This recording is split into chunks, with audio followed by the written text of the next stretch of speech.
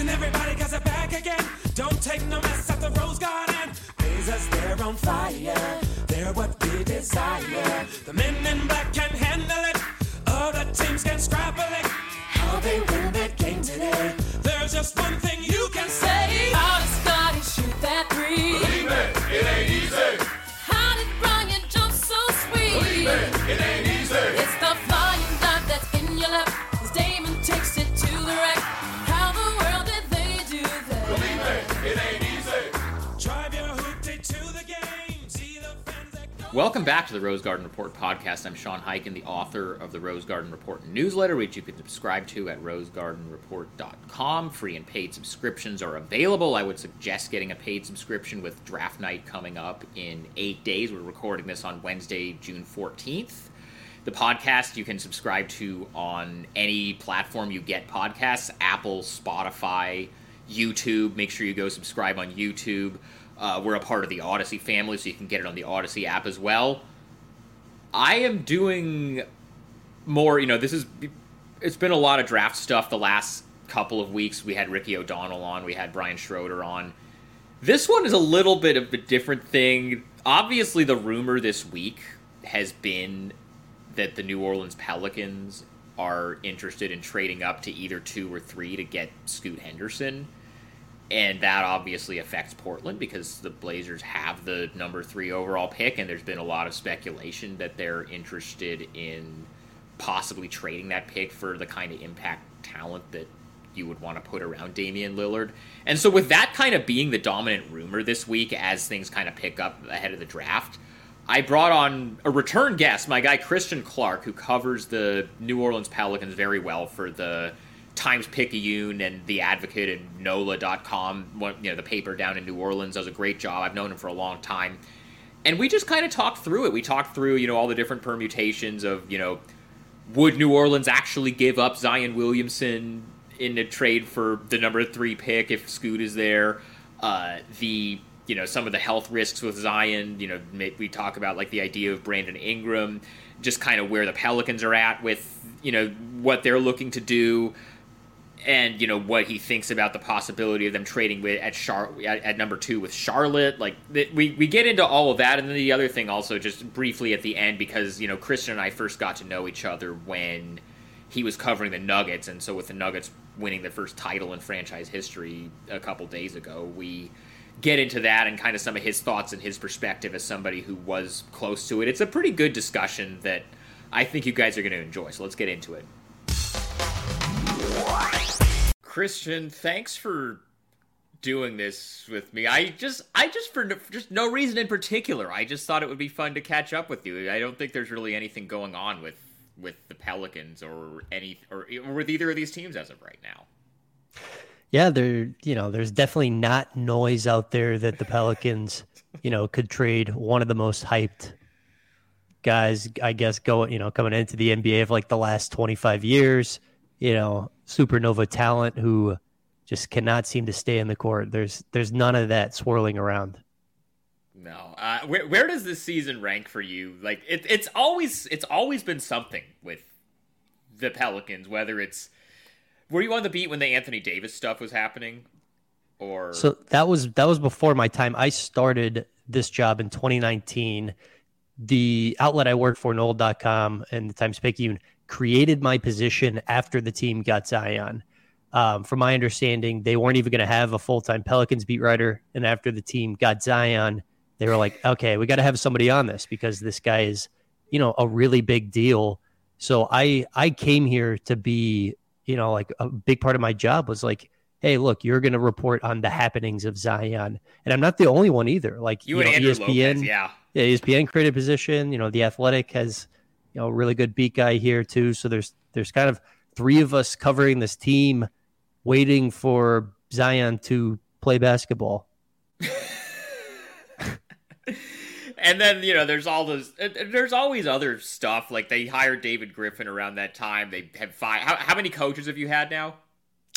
Willie Green is my 3rd one. There was 3 in my first 4 years on the beat. Alvin Gentry, him and Griff, started butting heads within months of working for each other. Everyone knew they were going to let go of Alvin. Stan Van Gundy's ill-fated 8-month stint in charge, and then Willie Green for the past 2 years. So I guess we'll start here. How badly do they really want Scoot? Because you and I talk all the time, but like we had kind of both heard. I had heard a few weeks ago that like New Orleans was one of the teams that was interested in moving up for Scoot. But you know, you hear stuff all the time. You don't know whether like, oh, you know, Portland is putting this out there or Charlotte is putting this out there to be like, hey, look, this team is interested in moving up for this pick. In the same way that like when a player opts out of their contract, their agent is going to put out through one of the newsbreakers, like sources say, like these 7 teams are interested in this player, and maybe not all of them are actually interested in the player. So you kind of hear that, you know, all these different teams are interested in moving up to draft Scoot, and so they might be interested in the 2nd pick or the 3rd pick, but you don't know how much of it is real. But then, you know, yet a couple days ago when the Shams report came out, usually when Woj or Shams puts something like that out, it is real. So how desperate are the Pelicans to get Scoot?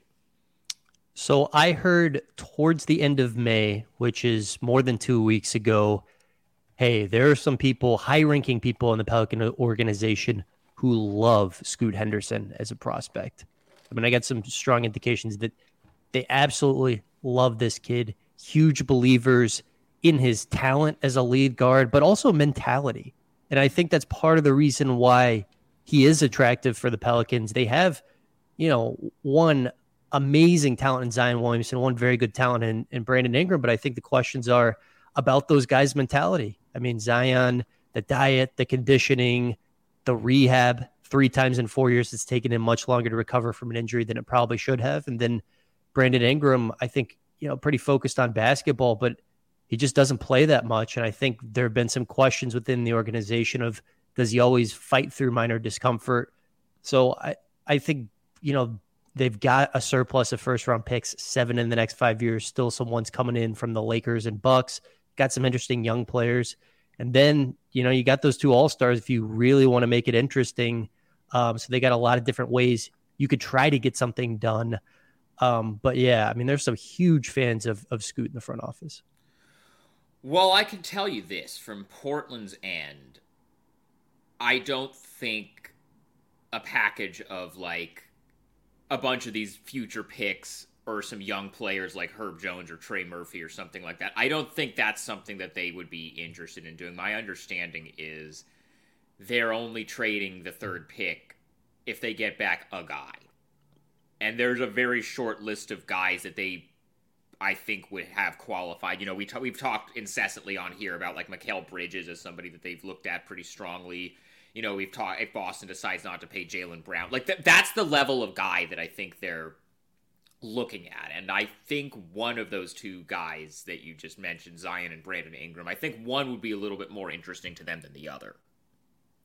Yeah, I mean, they want a guy who can help them win immediately, right? I mean, yes, that's that's the idea. Dame has made it clear he does not want to leave, but he also wants a chance to compete. And I think, you know, this is just so the way just to kind of give you a little bit of, you know, perspective on, you know, where I think the front office for the Blazers is coming from. And I haven't checked specifically on this New Orleans stuff since the report came out, so this is not me saying what anybody in the organization has told me, because I haven't, like, in the last 2 days, I haven't, like, gotten from, you know, the organization, oh, we're interested in Zion, but not, like, this is not, I have not gotten this from anybody, but I just, knowing what I know, and this is actually going back to something that affects the Pelicans also, or that did affect the Pelicans when it happened, but just to kind of illustrate the way that this front office operates and the kind of moves that they make and don't make. Last year at the draft, when they had the number 7 overall pick, the 2 guys that they were, like, deciding between, that they was basically down to the final 2 guys that were available at that pick that they were thinking about. One of them was Shaedon Sharpe, who they ended up taking. The other one was Dyson Daniels, who New Orleans took 1 pick later at number 8. And the argument for Dyson Daniels was he's plug and play. You can put him in right away and he'll be a rotation player and he's ready to contribute right away. The argument for Shaedon Sharpe was he's going to take a little bit longer to be ready, but if he hits, he can be an all-star. And they went for the upside. So I feel like for a big move like this, whether, you're talking about either keeping the number 3 pick, which has, potentially a generational prospect and Scoot Henderson being available, or you're trading that pick. And if you're trading that pick, you better get something big back. I think, Brandon Ingram is a good player, but I don't think Brandon Ingram is changing your world. Brandon Ingram isn't making you a title contender. Whereas Zion Williamson, it's a massive risk with the injury stuff and the health stuff and the weight stuff and whatever else. But if somehow he can stay healthy, every time he's been healthy, he's been basically a top 5 player in the league. And, him and Dame together could be pretty dangerous. And I think, just knowing what I know about the front office's philosophy, I think that swing is more something they would be interested in taking than, more of a safe, route in Brandon Ingram, if you will. If the NBA season had ended on January 2nd, I think there's a chance that Zion finishes top 5 in MVP voting. I mean, the Pelicans were, I believe, 2nd or 3rd in the Western Conference at this time. And in their first game of 2023, Zion goes down with the hamstring injury. I mean, I cannot stress enough how freaking good he was in the month of December. The Pelicans don't have an illustrious franchise history or anything, but I would say the month of December was one of the best overall months they've ever had as a franchise. And it was Zion, doing it on both ends, kind of controlling the offense and defensively, wreaking havoc in a way that we hadn't seen at Duke. If I was another team, I would bet on the Zion risk. I would be trying hard to get Zion just because it's just been a weird fit for him in New Orleans. I mean, I don't know that he was ready to leave college and be a pro. He said that a couple times. He's not one of these guys like Tatum came in at 19 years old and it was okay, I've got a pro mentality. Zion did not come in with that. He kind of came in with more of a kid's mentality, and that's okay because he was a kid. I think he's got a lot of great qualities. I think he's got great in-game competitiveness. He's just so freaking talented. I like a lot of things about him, but it just has not worked out in New Orleans. There's been a lot of tension with the medical staff. The Pelicans just moved on this summer from the guy who was in charge of their medical staff. But if I was another team, I would be comfortable taking a chance on Zion because he is just that good. And if he gives you 65 plus games or whatever, if he has the Joel Embiid career trajectory of, well, he didn't play that much in the first 4 years, but he's given me 60 games every year. You're making the playoffs every year. And he really does give you a chance to go deep in the playoffs and go to the finals. Where is he at right now, health-wise? If the season, he had the hamstring injury that you mentioned, he didn't play after that. If training camp start, from what you know, and obviously you're not around him every day, talking to him every day anymore because it's not in the season. But from what you know and from people that you've talked to, if training camp started today, would he be able to do everything and be a full go? So I actually saw him on Friday, and it's kind of funny the reason why. Zion had a very interesting week last week. Just a little bit, yeah. Google the New York Post articles if you want to read about it. But on Friday, him and his people said, hey, look, we're going to hold this event at a middle school in Jefferson Parish. Parishes are, counties here. And Zion gave away, $250,000 to a school district here. And he took photos with 80 middle school kids. And he looked really good. He looked pretty skinny. Everything I've heard is he's completely recovered from the hamstring thing. I think he thinks he could have played at the end of the season, and the Pelicans, from my understanding, weren't going to let him play just because I don't think there was great diligence from him in the rehab process, which has kind of been a theme from Zion in New Orleans. He's constantly wanting to play, and the Pelicans are saying, yeah, but you're not ready. You're not in the shape we want you to be in. You didn't really work hard during the rehab process. But I think he could go if they had to play a game tomorrow. That's another thing I wanted to bring up here, because you say it's been a theme with him that he hasn't really worked that hard in the rehab process. I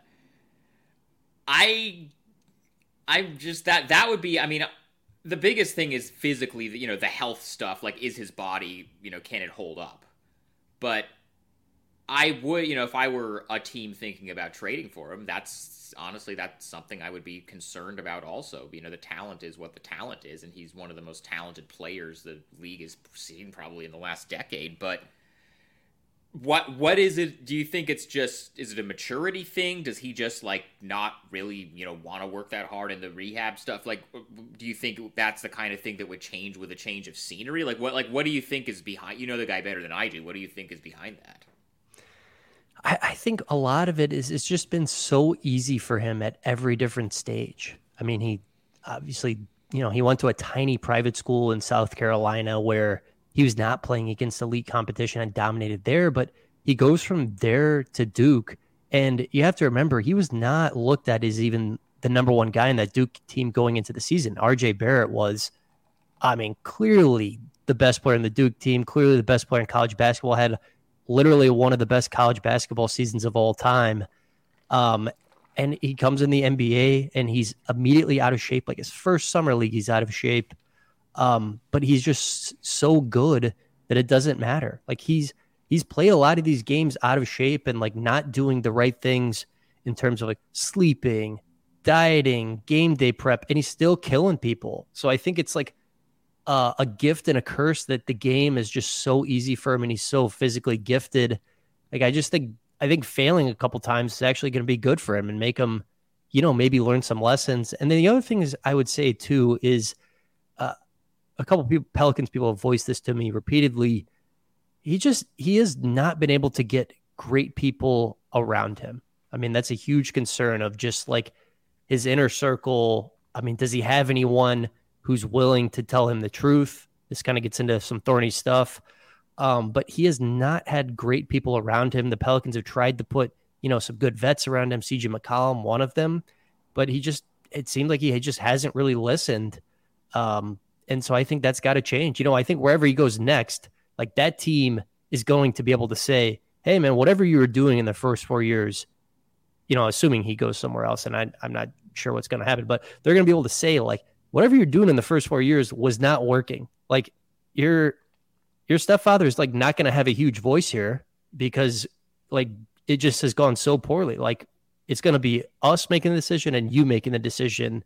And, we'll loop in your CAA agent, who's a very good agent. I don't think they listen to very much, but it's not going to be your stepfather having a huge voice here.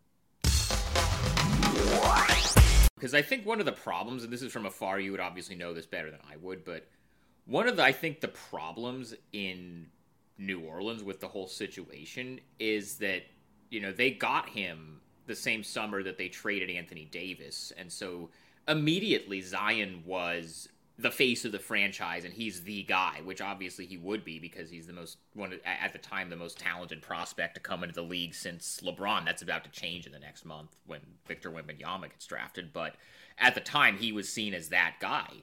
He comes to Portland. There is already somebody whose franchise it is as far as players on the team and guys who really decide how all this stuff is run. And, I think Dame is not going to really, just knowing what I know about some of the guys that have come in here. I remember obviously not nearly as talented of a player, not nearly as high impact of a guy, but when Yusuf Nurkic, who I believe were you covering Denver when Nurk was there? I did overlap with Nurk a little bit. Yep. Okay. The first season I was there, Nurkic and Jokic started the first 15 games of the season together, Balkan buddy ball. Right. But so Nurkic comes over from Denver in that trade, and I think this was it 2017, 2018, something like that. And, the thing around Nurkic was, he's out of shape, he doesn't work hard, he has this attitude problem, whatever. And now maybe some of that has come up again since then, and a lot of that is because Nurk had the pretty serious leg injury and hasn't really been the same player since then, but Dame got the best basketball out of him that anybody's ever gotten because he really was willing to, pour into him and say, okay, this is what this guy needs to succeed. I'm going to stay on this guy every day and make sure, he's doing what he needs to do. And, there are other guys that have come through over the past however many years. Maurice Harkless was one. Even, he got, kind of a decent year out of Hassan Whiteside, the year that Hassan Whiteside was here. I kind of feel like for Zion, the best guy that he could have around him is Dame, because Dame is going to be, no matter who is the most talented player. It's kind of like how, this is kind of a crazy thing to kind of compare it to, but like, LeBron goes to Miami. It's still Dwayne Wade's team because Dwayne Wade has been there from day one, and he's the one that's like, the culture is like set around him and stuff. That's kind of what the situation would be in Portland if Zion comes here. Who's the more talented player? Who's the better player? Clearly Zion, but Dame is the one that dictates how things go, and Dame does not really have a lot of tolerance for guys not working. Like he's not a guy like Jimmy Butler or Kobe who's going to be like cursing guys out, but he will make it known if he's not happy if somebody is not working as hard as they could. Yeah, I mean, I think when you like make a list of guys who would be good for Zion, I mean, Dame is near the top or maybe at the top of that list. I mean, to me, like that pairing just makes sense from a basketball perspective. Right. One, I mean, like a Dame Zion pick and roll, good luck. I mean, good luck stopping that. And you could invert it too, like Zion is a really good ball handler, have Dame set the screen for him, like pop. I mean, I love that basketball fit, first of all. But yeah, I mean, Dame, seems like the type of leader who could maybe reach him. And for the light bulb to go off for Zion, like it honestly just might take getting traded. I mean, like a lot of us, probably myself included, like you only learn when you like actually fail and there's like a life event, like it just might be that for him. Like it might not go off until he's on another team. I know that's a case for a lot of these guys. Like me personally, I don't know that I would move him just because there's 5 years left in the deal and it's hard to get elite talent here in New Orleans and he's so good. I mean, I just think about it like this. I mean, you've dealt with a lot. Like they've dealt with a lot of BS, but as long as there's professional basketball in New Orleans, like there probably won't be another player with as much natural talent as Zion Williamson here. So I would be a little wary about giving him up with so much time left on the deal. Yeah, and I think that's part of the risk/reward for Portland, where Brandon Ingram, who I don't think they would be that interested. I don't know this, but I just knowing what I know of, again, what types of guys they look at and what they don't. I don't think Ingram would be of interest to them for a lot of reasons, but a guy who only has 2 years left on his deal, and then you got to max him with Zion. There's a risk that maybe, the health stuff and the conditioning stuff never comes together and never gets back on track, and then that contract becomes kind of an albatross. But the upside is if he comes here and does get back in shape and stays healthy, you've got him for 5 years. You don't have to worry about trading the number 3 pick for him, and then he's going to leave in 2 years. Right. That's a huge part of this equation to me. Brandon Ingram has 2 years left in his deal. Zion Williamson has 5 years left in his deal, and no they're opt-outs, right? Yeah, they're both on the 25% max right now. Like when Ingram is up for his new deal, like you are really going to have to back up the Brinks truck for him. And I think in this new environment in the CBA, if you're maxing a guy, and especially if it's more than the 25% max, like that guy better be really, really good. Mm-hmm. I mean, he better be really good. Like I would want to avoid situations like Bradley Beal and things like that with how punitive things are going to be when you reach that second apron. I mean, like the 30% max, the 35% max, if that guy's not like elite, I would be nervous. Yeah, that's a situation that a lot of teams are running in, like Boston, for example. Like Jason Tatum is clearly worth that. Is Jaylen Brown worth that? Probably not, but they're going to have to pay him or else they have to trade him.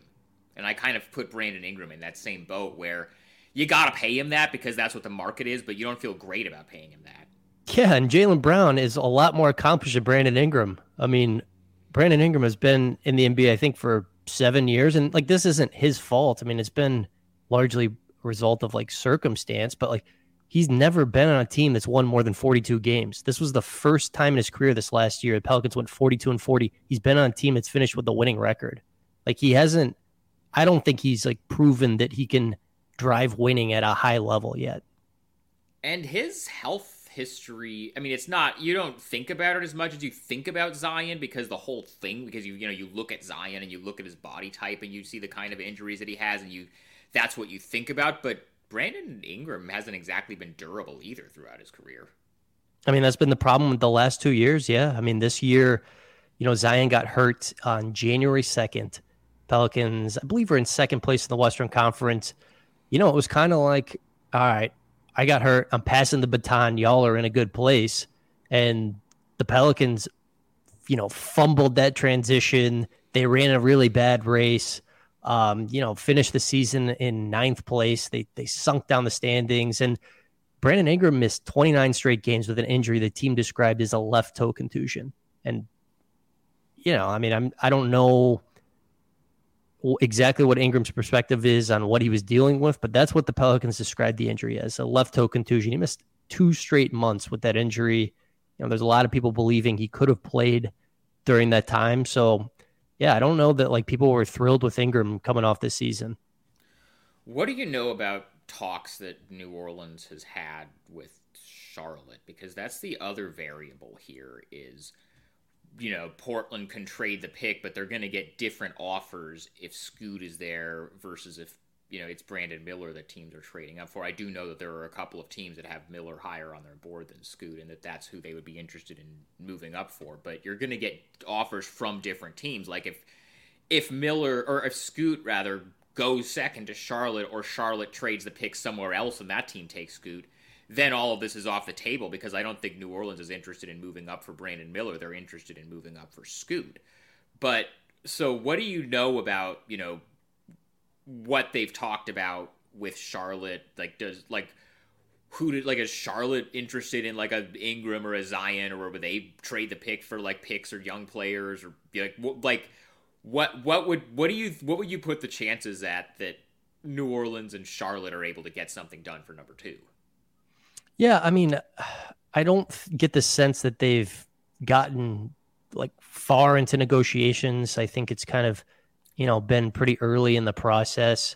When I look at, first of all, I think the most likely outcome is that Ingram and Zion are just both back next year. I think that, it's hard to make trades. Usually the most likely outcome is any rumored trade doesn't happen, because it's hard to make trades.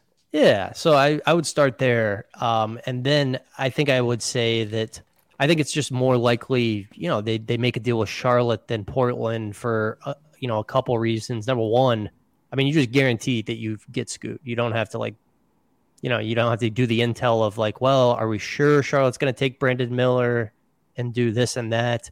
And the other thing too is when I look at the contract situations for each team, Charlotte has Gordon Hayward at, above $30 million on an expiring deal. It's just really easy to make the money work with that. Gordon Hayward and number 2, and boom, and Gordon Hayward's off the books after this next year. When I look at Portland, they've got Simons, but if you're trying to get Scoot, you've already got Scoot and CJ. You'd have to reroute him to a third team. The good news is that you'd be able to reroute him to a third team, because he's on a really good contract. He just fit-wise doesn't make a lot of sense in New Orleans. But then it's Nurkic would have to be the other money, and then what? Does that mean you move Jonas to a third team, or do you even view Nurkic as an upgrade to Jonas? Maybe it's a 3-team deal where the Simons Nurkic money all goes to a third team. It gets more complicated to do it that way. But I also feel like Charlotte's front office is a lot more risk averse than Portland's front office, and they might just ultimately say, Zion Williamson is too big of a risk for us. We're just going to keep the pick and take Brandon Miller.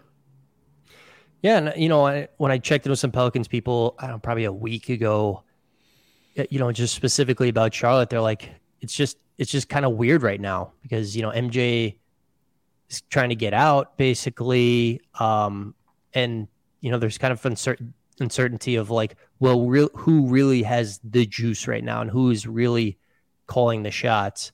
So I think that makes the situation a little bit weird. Zion's from South Carolina, and Brandon Ingram's from North Carolina, so they're both kind of Carolina boys. There's that connection. Zion is obviously a Jordan Brand athlete, and as a Jordan stan, I think that's an interesting angle to this whole thing.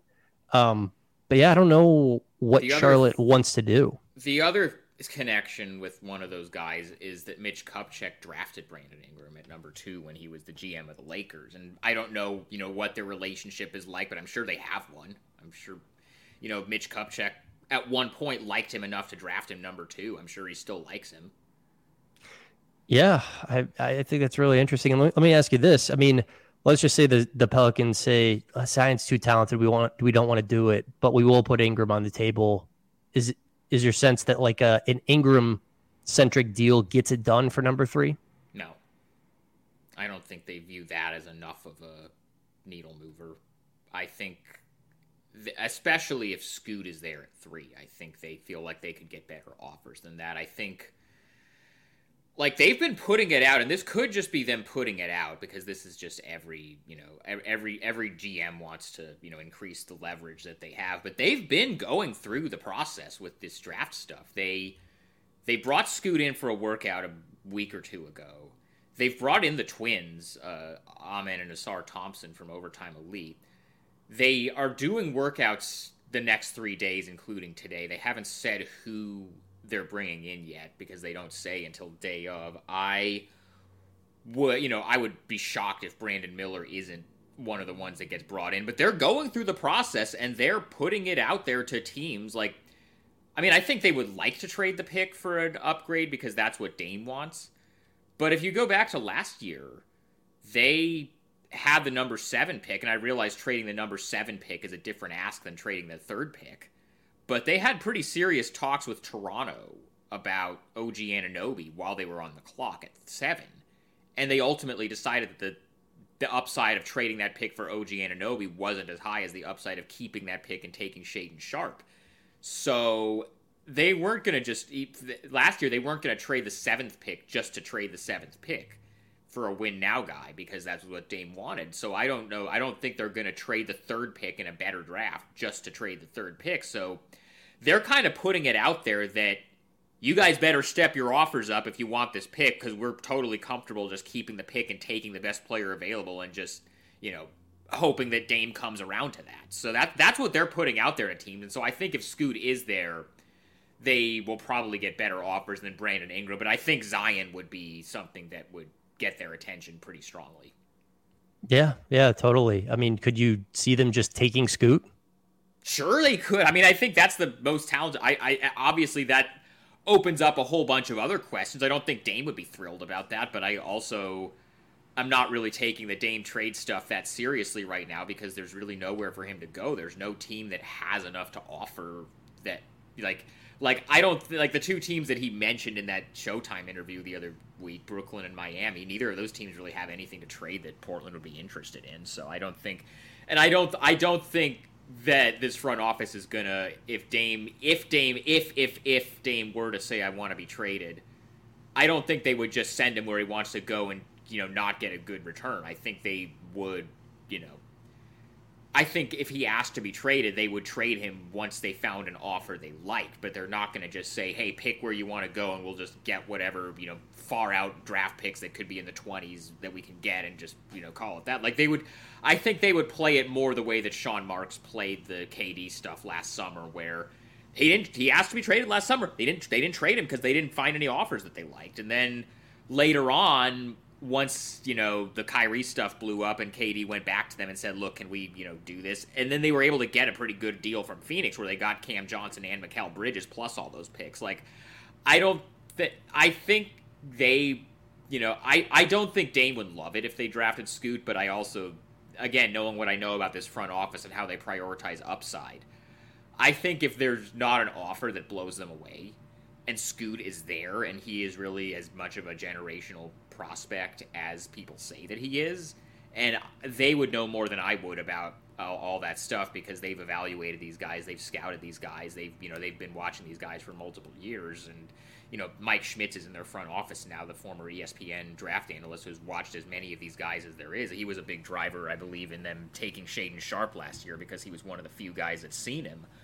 But yeah, I think they would feel totally comfortable especially if Scoot is there. I don't know how they value the Twins versus Brandon Miller versus, whoever else they could be looking at 3 if Scoot is gone. But I think if Scoot is there and they don't get an offer for like one of these like Mikal Bridges or Zion or, somebody like that on the table, then yeah, I think they'd be happy just taking Scoot and trying to figure it out with Dame.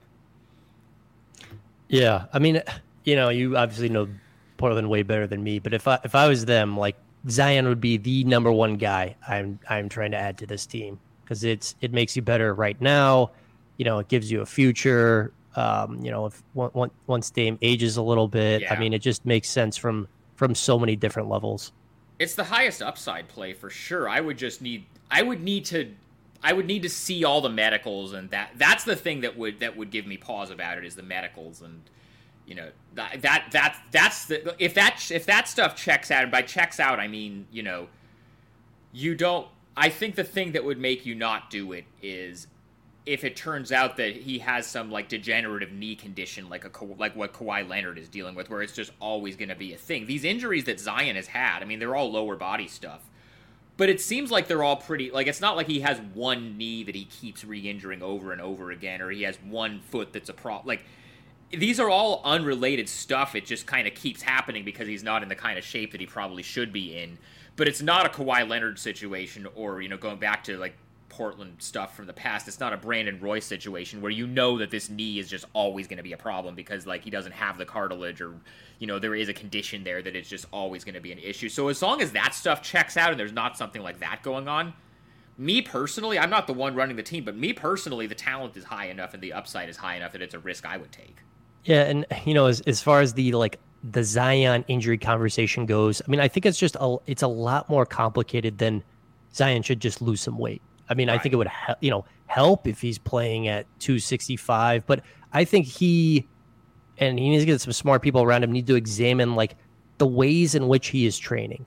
Like, he naturally has so much muscle on that body. Like, to me, he should be doing, flexibility stuff and like lengthening his muscles. And, my first instinct is to get him on the Joe Johnson hot yoga plan. Like, I feel like Zion should be doing hot yoga like 6 times a week, because it's like, dude, you're already the strongest player in the entire NBA. Like, when you're a rookie, you put your shoulder into Steven Adams and moved him 8 feet back. I mean, you don't need to get any stronger. You need to figure out a way for your muscles to absorb the shock when you're pushing off or you're landing and things like that. And look, I'm not a sports scientist or anything, but that's just my 2 cents. Like, there needs to be an overall look at like the ways he is training, because, running a bunch of 400s around the track, like, to me, that's, like, it needs to be a much smarter approach than that.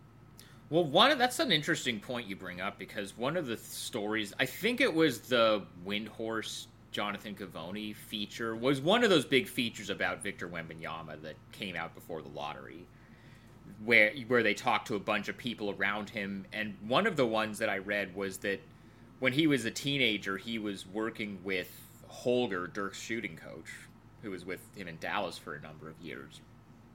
And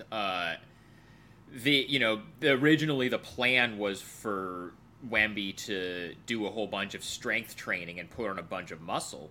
And Holger was like, no, we don't want to load up his body with muscle, because then that's just going to lead to all these lower body injuries, and that's going to put too much stress on it. So that kind of checks out with what you're saying, where a lot of these injuries that Zion has are just that he has too much muscle, and that's just putting too much, stress on his lower body, and that's leading to some of these issues that he's had. Yeah, I would be heavily focused on, like core strength and just overall flexibility with him, because he's just naturally so freaky already. Like his father was, basically an SEC defensive lineman. If he like, that's kind of what Zion is. Like, he's like, to me, he's like an SEC defensive lineman, but God gave him a 47-inch vertical and an incredible handle. He really shouldn't exist. While I've got you, you and I first got to know each other back when you were covering the Nuggets.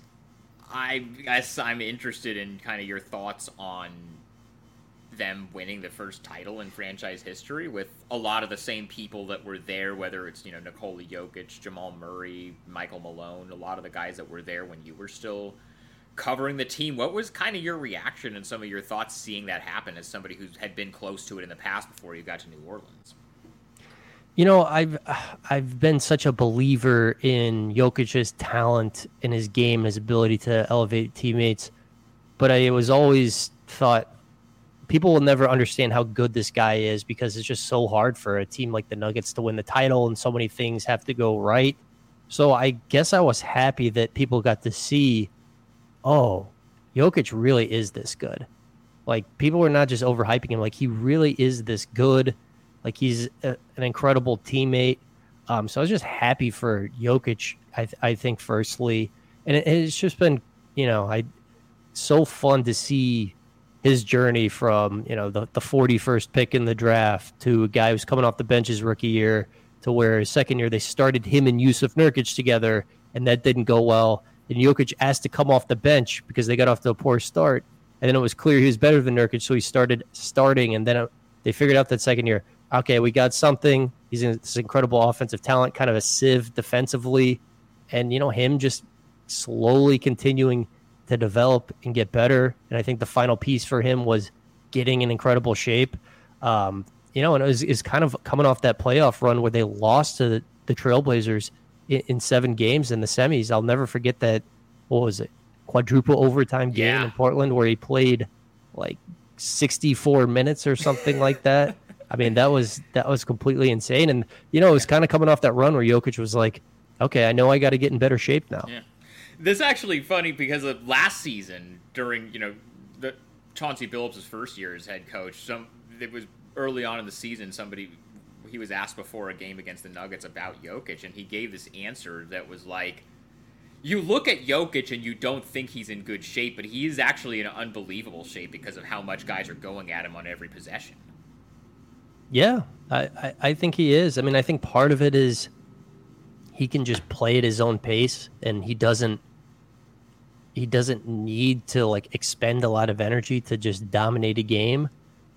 But he definitely has got in better shape. I mean, I just can't believe the level he's reached. I mean, it's just insane. It was probably my favorite part of the playoffs was the Jokic bros hoisting Malone in the air after they swept the Lakers. Like, I probably got the most pure joy out of any moment in that one. It's a pretty cool story. Just all across the board. It's all a lot of like a lot of guys that you're just happy for, like Jamal Murray having the torn ACL and then coming back from it. Michael Porter with all the injury stuff that he's dealt with. Aaron Gordon, found kind of the spot for himself. And then you look at some of the other, like Bruce Brown, who's a guy that I know Portland was looking at last summer as a free agent, along with Gary Payton, who they ended up signing, and that one didn't work out. You think about how maybe that could have gone differently, but it's a story where I think like they win the title. I don't think anybody is mad at it. Like, all the other teams that were like in the mix, there are people that hate the Sixers, there are people that hate the Celtics, there are people that hate the Lakers or the Warriors or whatever for whatever reason they do. And I think outside of like Sixers fans who are still mad about like the Jokic Embiid like MVP stuff, I don't think anybody is looking at this Nuggets team and being like, oh, I wish they hadn't won the title. Yeah, and it really was fascinating to see, Jokic during this run. It kind of exposed a lot of the television media for not really understanding Right. exactly how good he was. I think, so like you can tell by the MVP voting, right? I mean, like a lot of MVP voters are reporters, and the reporters understood if you look at the MVP voting, giving them 2 of them. But the television media either didn't get it largely, or they just talked about it in bad faith. But it was hilarious to see Lisa Salters say during the Western Conference Finals, well, I didn't even really know about this guy. I had no clue. I mean, she was not alone, but I mean, like a lot of people were surprised by this just because they get their information from television media, and it's like they just kind of ignored how good Jokic was.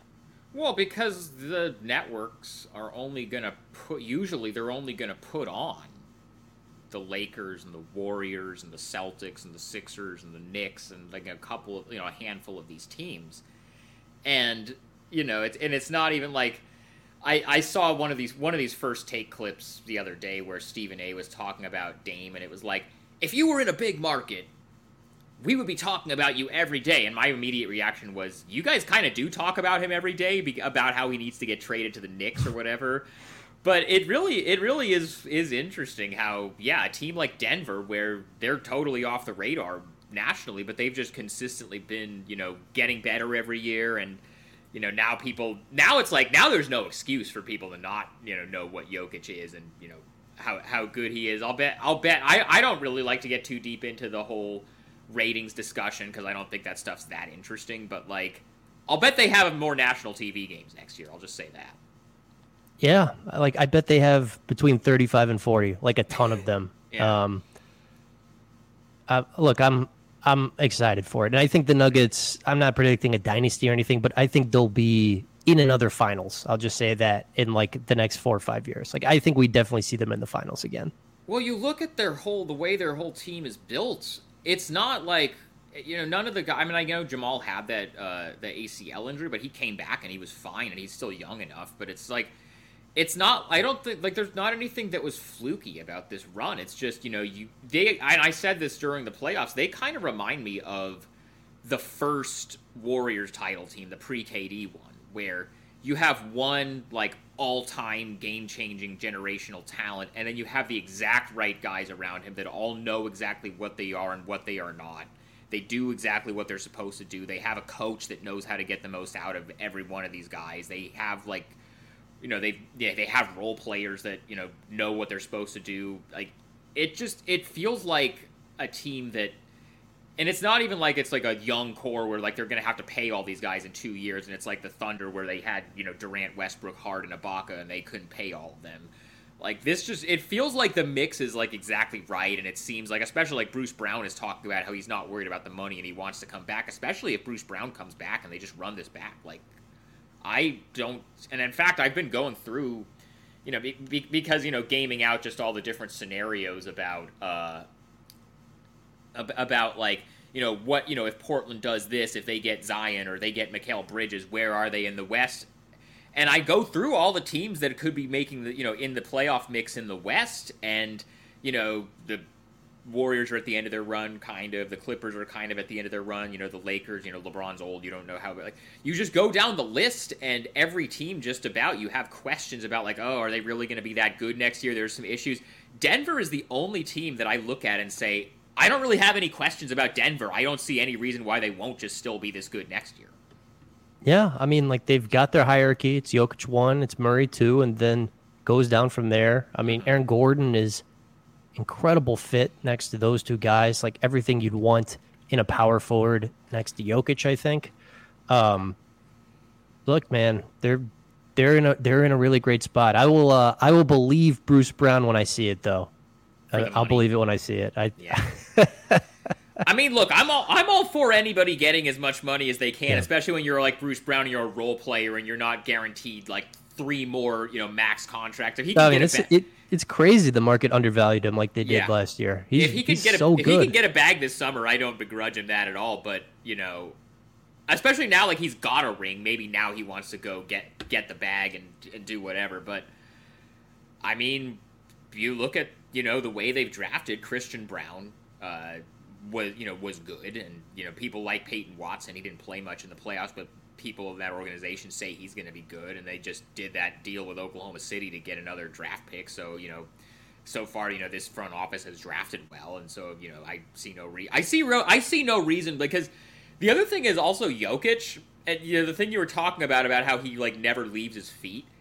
That means he's not going to have like crazy injury problems because his game is like as not reliant on athleticism as you can get. So you're not going to have to worry about him like going up for some crazy dunk and tearing his ACL or something because he just never leaves his feet. So as long as he wants to keep playing, honestly, the one thing that could derail this from being a dynasty is if Jokic wakes up one day and is just like, you know what, I'm good. I want to just go back to Serbia and ride horses all the time. I'm just kind of done playing basketball. Like, that's the only way that I think this doesn't keep going for the next 5 years or so. Yeah, man. He was ready to go back home. Oh, yeah. He was ready to go back home. I thought Nate Jones made a good point on Twitter, too. He's like, when Americans are over in Europe, they want to get back on the first thing smoking after the season ends. Mm-hmm. Yeah. I was like, okay, that's the right way to think about it. Like, Jokic, I mean, I think he definitely likes Denver, but he just does not think of America as home. It's not his home. No. Yeah, it's where he works. He wants to go back and ride horses and do whatever he does. That's great. Christian, I really appreciate you coming on with me to talk through all the Zion stuff and all the stuff with the pick and all that. Maybe we will do this again in a week, and we're actually talking about a Zion Williamson for Scoot Henderson trade happening. It's gonna be a fun 8 days, man. These off seasons are never boring down here. No, are you gonna be in Vegas? I believe so. Yeah. Okay, I'll see Haven't you booked out there yet. then. All right, I'll talk to you soon, man. All right, Sean. Thanks.